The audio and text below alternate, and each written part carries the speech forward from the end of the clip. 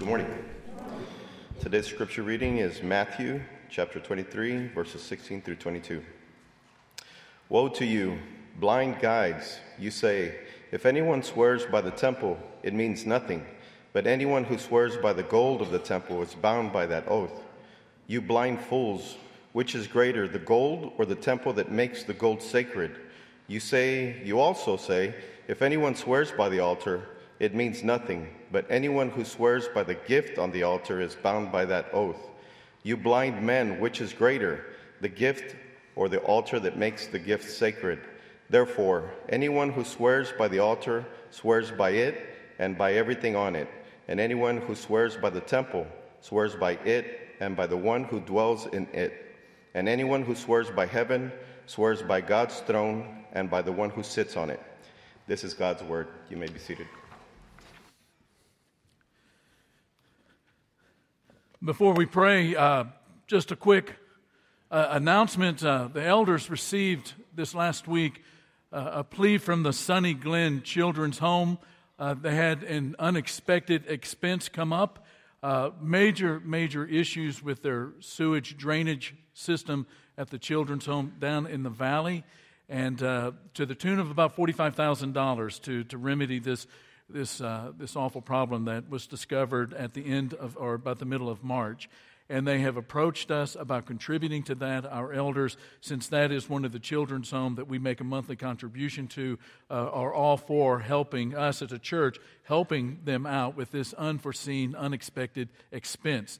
So, in helping to defray the cost of this drainage system, if you, beyond what you have given today or in the coming week or two, would like to contribute to this, if you'll make your check out to MacArthur Park Church of Christ, but in that memo line, put Sunny Glen Children's Home, all of that money will be collected and sent to them so that they can find some remedy to this problem they have on their campus.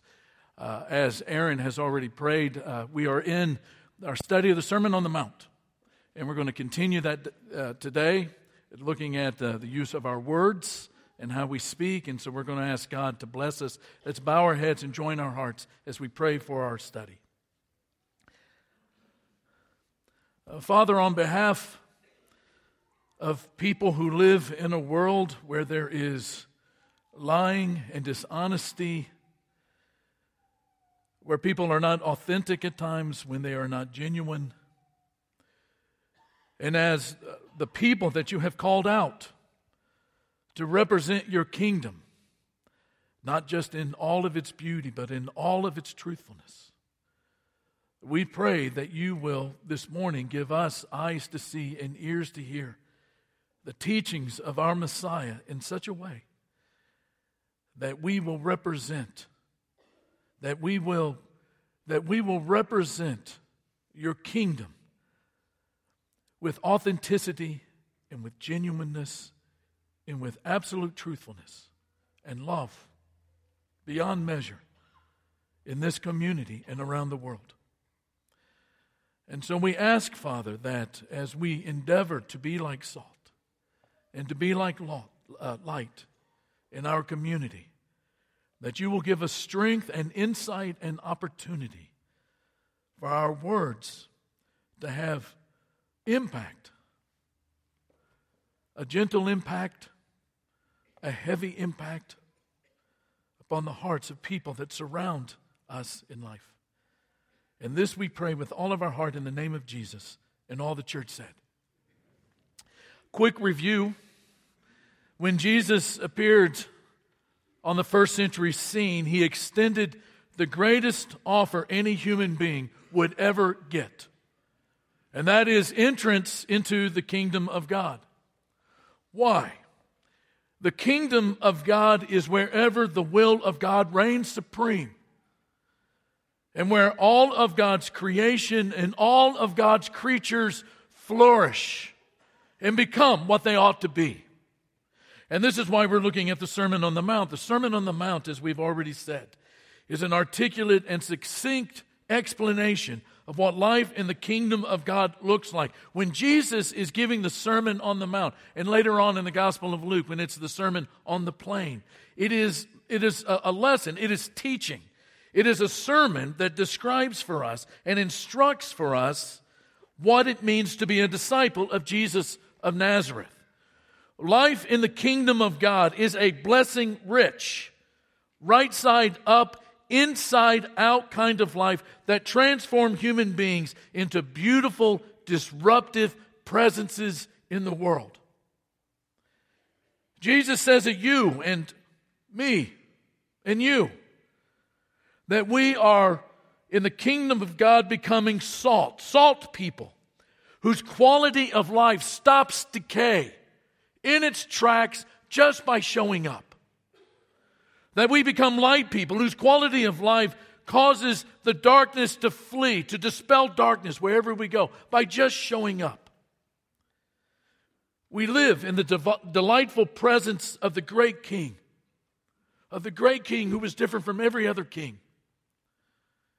He didn't force us to die in order for him to live, but he died for us in order for us to live and to delight in him and to live that abundant life.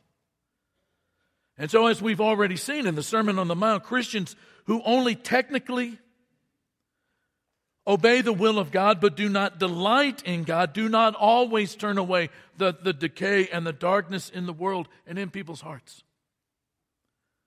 Most of the time what happens is that they turn away people from the kingdom. And this happens every day all over the world when Christians get it wrong about the kingdom of God. It was the problem of the Pharisees in the days of Jesus. And that's why he says that unless, and he's speaking to all of these people from all over the northern part of Galilee, from Capernaum and all of these different places, he says to them, unless your righteousness surpasses, goes beyond the scribes and the Pharisees, you will never enter the kingdom of God. And that's why Jesus in the Sermon on the Mount addresses the human condition and what the transformed life looks like in the kingdom of God. He says when it comes to anger, it's got to be different. Jesus knows that there are more ways to kill a human than just by murdering them. And when it comes to human sexuality, he says that sex is a destructive force in human life if it is treated as a consumer good rather than a covenant good in marriage. And we think, okay, we got past the really hard part of this talk because it was about sex. Today may be just as difficult because it's on how we use our words. Question: would you say that trust is up or down in our culture? You know, one of the reasons, a couple of decades ago, it was said, and this is such a weird illustration, I know, but you'll get it in a second. We were thinking about the pews, as you know, and the replacing of, these 50-year-old pews that we had.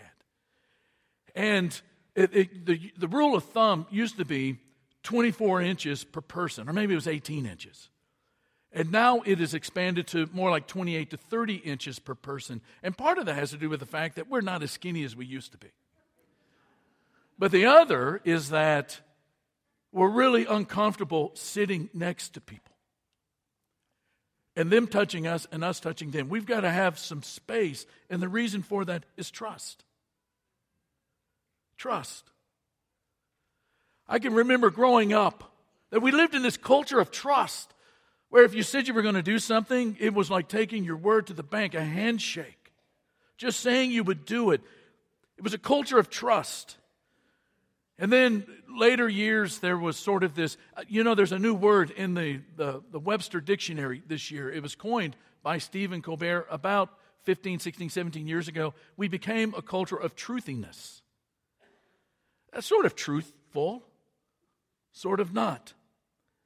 And then last year, Kellyanne Conway writes about how in the United States, in the use of our words and writing and in talking about factual things, there is such a thing as alternative facts.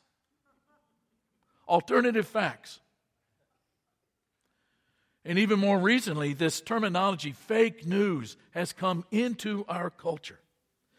Trust is as big an issue in our present culture as is human sexuality. Recently, I was listening to a sermon on this, and in the sermon was a video that I want to share with you right now, if you look at the screens. John, what are you eating? You didn't eat anything. Yeah. Okay. John, look at Mommy. Anything. Are you telling me the truth? That.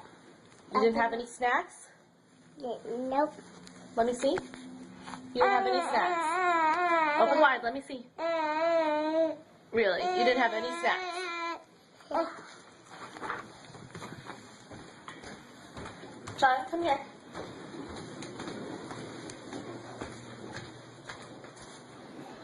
John, can you explain to me why the sprinkles are empty? Well, you're not empty. John, look at me.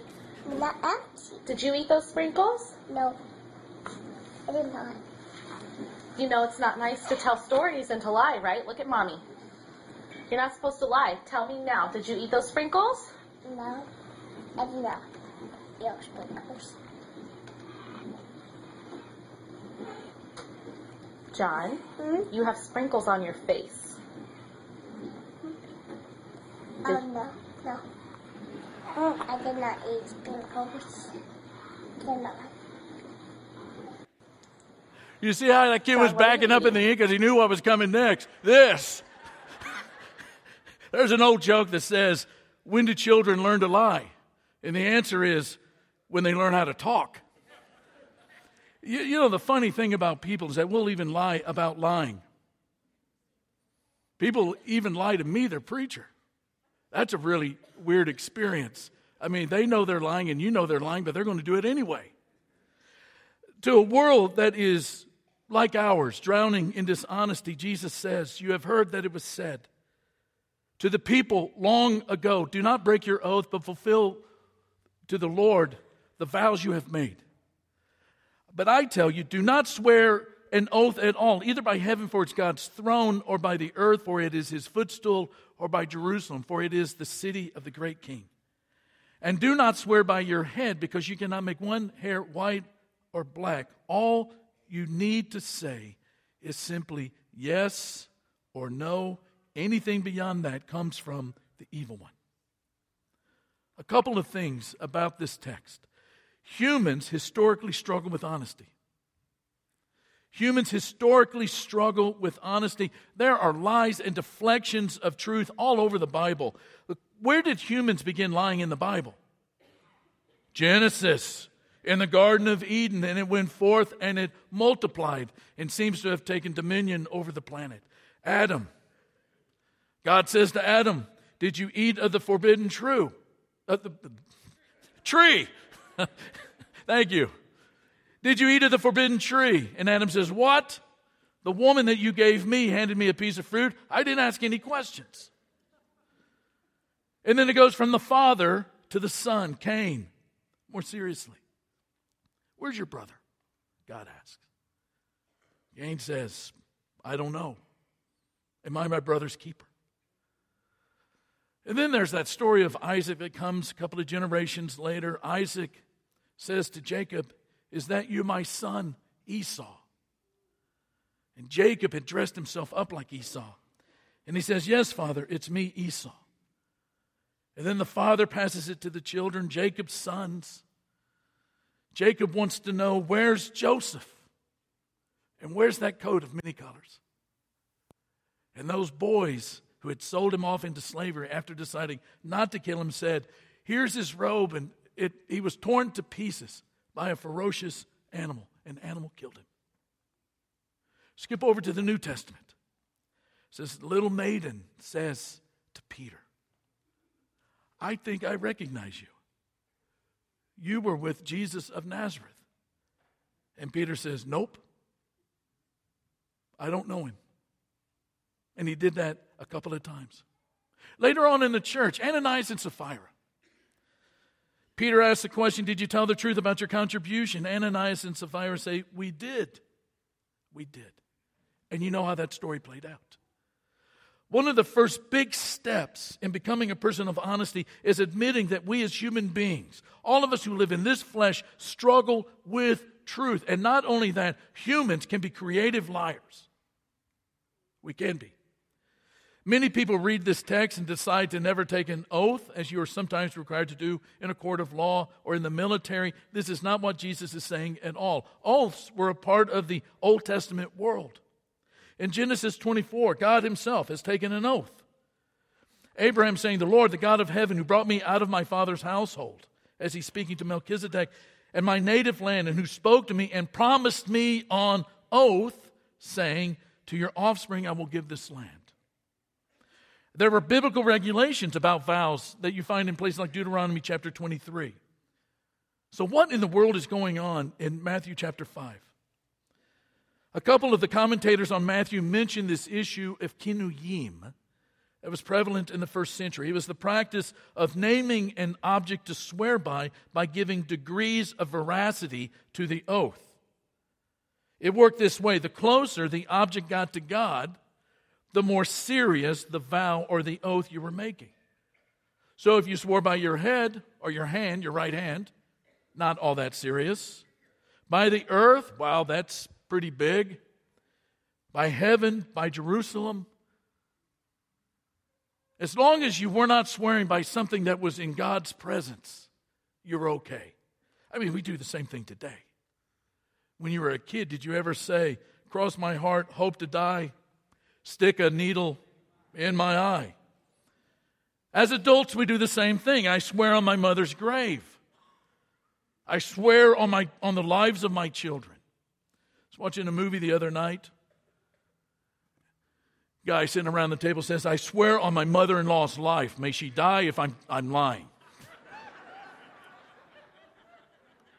We can be so creative when it comes to not telling the truth and making it look like truth and making it look like sober honesty. I have a friend who works with broken marriages. Spends a weekend with 4 to 8 couples once a month, putting together marriages that emotionally are hemorrhaging. And he taught me this thing that he says when he's working with these marriages. He says, at the very beginning we ask, "Do you want to work on this marriage? Are you committed to it?" And they say, "Yes, I'll try." And he goes, when you say, "I promise I'll try," that is the lie that we tell ourselves and others to feel good about what we know we're not going to do. Anybody guilty of saying, "I'll try"? Why all this creativity with dishonesty? Oaths in the time of Jesus were a form of spin and manipulation. To use an oath or to use a vow was to show some desperation, to be desperate for another to believe what we want them to believe so they will do what we want them to do. When we do that, we put humans at a disadvantage because we are not allowing them to see the truth. We're not allowing them to see reality. We are withholding reality and the things that they need to know to be able to make a decision, to do something, to think about something. And when we do that, not only does it have an issue with community and the cities and the neighborhoods and the schools and places we work, but lies are just an enormous liability to everything, including us. It is an inherently wrong approach to human beings. I'll give you 3. Number 1, lies turn a human community into a jungle. Instead of there being community, it becomes a jungle when the expectation is that we will lie. What happens when contracts in business are not honored? What happens when leaders are not trusted or moral influencers like ministers are questioned as frauds? Or spouses continually suspected of infidelity, teachers being doubted of their facts? The community breaks down and it becomes a jungle. Number 2, lies objectify human beings. As significantly as pornography objectifies human beings. Pornography turns a human being into pleasure and many other things. But lies do the same thing. When it comes to lies, humans become commodities to be exploited. Political lies turn human beings into pawns for power plays. Advertising lies can turn humans into cash cows. That is an inherently wrong way to approach human beings. And then number 3, lies run us eventually into reality. Reality being God. A life couched in dishonesty is eventually discovered. Your word reveals what is in your heart. One of the more sobering passages in Jesus' teaching, Matthew chapter 12, he says, I tell you that everyone will have to give an account on the day of judgment for every empty word. Every empty word they have spoken. For by your words you will be acquitted, and by your words you will be condemned. Why? Because out of the mouth the heart speaks. A couple of practical things. Remember that you live in the presence of God always, continually, always in the presence of God. This was at the heart of the problem that Jesus is addressing with the olds. People were living in levels of truthfulness. It all depended on how close to God the thing was that I swore by. One of the great commentators of our age, a fellow by the name of D.A. Donald Carson, writes in his commentary on Matthew that a sophisticated casuistry, which is a bad form of thinking, it's like saying I before E except after C and trying to apply that to calculus. It doesn't fit. So it is a way of thinking judged how binding an oath really was by examining how closely it was related to Yahweh's name. Incredible distinctions proliferated under such an approach. Swearing by heaven and earth was not binding. Nor was swearing by Jerusalem, though swearing toward Jerusalem was. Jesus insists that whatever a man swears by is related to God in some way, and therefore every oath is implicitly in God's name. He would say, you swear by heaven and you think you can get away from that? Guess what? That's where God is enthroned. You swear by the earth, that's his footstool. You swear by Jerusalem, he is the great king. You swear by something insignificant, like the color of your hair. And he says, God made your hair white or black, not you. He's the one that owns your life.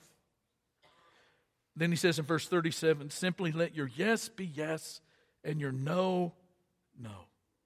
Why? Every word you speak is in the presence of God. Every word is said in the continuously, always present God. Every word, every promise, every oath is spoken in the presence of God. You know, there's a funny thing about infidelity in a marriage, though it's not funny at all. The ironic thing is that it very rarely happens in the home. Why? Because in the home is the presence of the spouse. Walk into a room and the cologne or the perfume, the pictures on the wall, the memory of the vows. Infidelity, the majority of the time, happens in places where the unfaithful think that they are away from the presence of the spouse. And what Jesus is saying, when it comes to our words and what we say, every word that comes out of our mouth is spoken in the presence of God. We're not just in the presence of God when we come into this room. We live as disciples of Jesus forever in the presence of God. And that's why, last thing, you have to choose the Father you're going to follow. In John 8, Jesus says to some opponents, some Jews that have shown up to give him a hard time and to question him and to try to diminish his place, to try to ridicule him in the eyes of the people, he says to them, you belong to your father, the devil. Your father, the devil, and you want to carry out your father's desires. It gets a little bit sobering when we choose not to be truthful with our words, and it becomes in our thinking To not be truthful, to lie, to be dishonest, to not be authentic, to not be genuine is to carry out our father's desires if our father is Satan. He was a murderer from the beginning, not holding to the truth, for there is no truth in him. When he lies, he speaks his native language, for he is a liar and the father of lies. On the other hand, God, Solomon says in Proverbs 6, hates a lying tongue. In Titus chapter 1, Paul describes him to Titus, who's there on the island of Crete, as God is the one who never, does not, is incapable of lying. We choose our Father. We choose our Father. You know, in a minute, we're going to sing an invitation song, and you know what that's all about. It's an invitation to make the requisite changes in our life in order to live the life of a disciple of Jesus in the ways that Jesus, our Master and our King and our Savior, have described. It is to imitate His life. It is to walk in His steps. And not just on Sunday mornings or Wednesday nights or when we happen to be in places where there might be other disciples of Jesus that might see us, but it is a life that is inside out. Our heart has been transformed. Our soul is different. Our mind values different things. Our body used for different things. All of those things, what it is that the Christ desires. And when we sing that invitation song, it is an opportunity. It's an invitation to make those changes, either by asking for the church to pray for you or to give your life to the Christ by being baptized and confessing that He is Lord, forgiveness of sins, receiving the gift of the Holy Spirit, and beginning a life in which day by day you're being transformed into the image of Jesus. One of the best verses in the Bible by Paul is when he writes to that church in Corinth that has so many issues. In 2 Corinthians chapter 1, he says, no matter how many promises God has made, they are yes. They are yes in Christ Jesus. And you think about the life that you and I live, especially those of us who have been around for a couple of decades, and we have seen the long parade of durable, eternal blessings that have come into our life on a daily basis. Knowing that our hearts are being renovated to be like the good trees with good hearts bearing good fruit that Jesus spoke of. We become like those trees where our taproot is sunk into the rock that is Christ Jesus. Our mat of roots clutching the acres of grace wherever we go. And out of our heart come cadences of grateful honesty and truthfulness as a reflection of the God that we serve and the God that saved us and the God that we will spend eternity with. Not a song and dance comes out of our mouth, nor spin or truthiness. No pressure, no manipulation. Out of our mouth spills simple and true yeses and nos, rooted in a heart that is renovated by the gospel of God. That is who we are, as salt and light in this community, where people are trying to differentiate between truth and untruth, and not just in the insignificant, minimal areas of life, but in the most important parts of life. There needs to be the representatives of the kingdom of God who speak the truth in love and whose lives back it up. And whose lives back it up. And that is one of the ways that we love God and we love people and we make a difference in the world in order to change it. Let's stand and sing.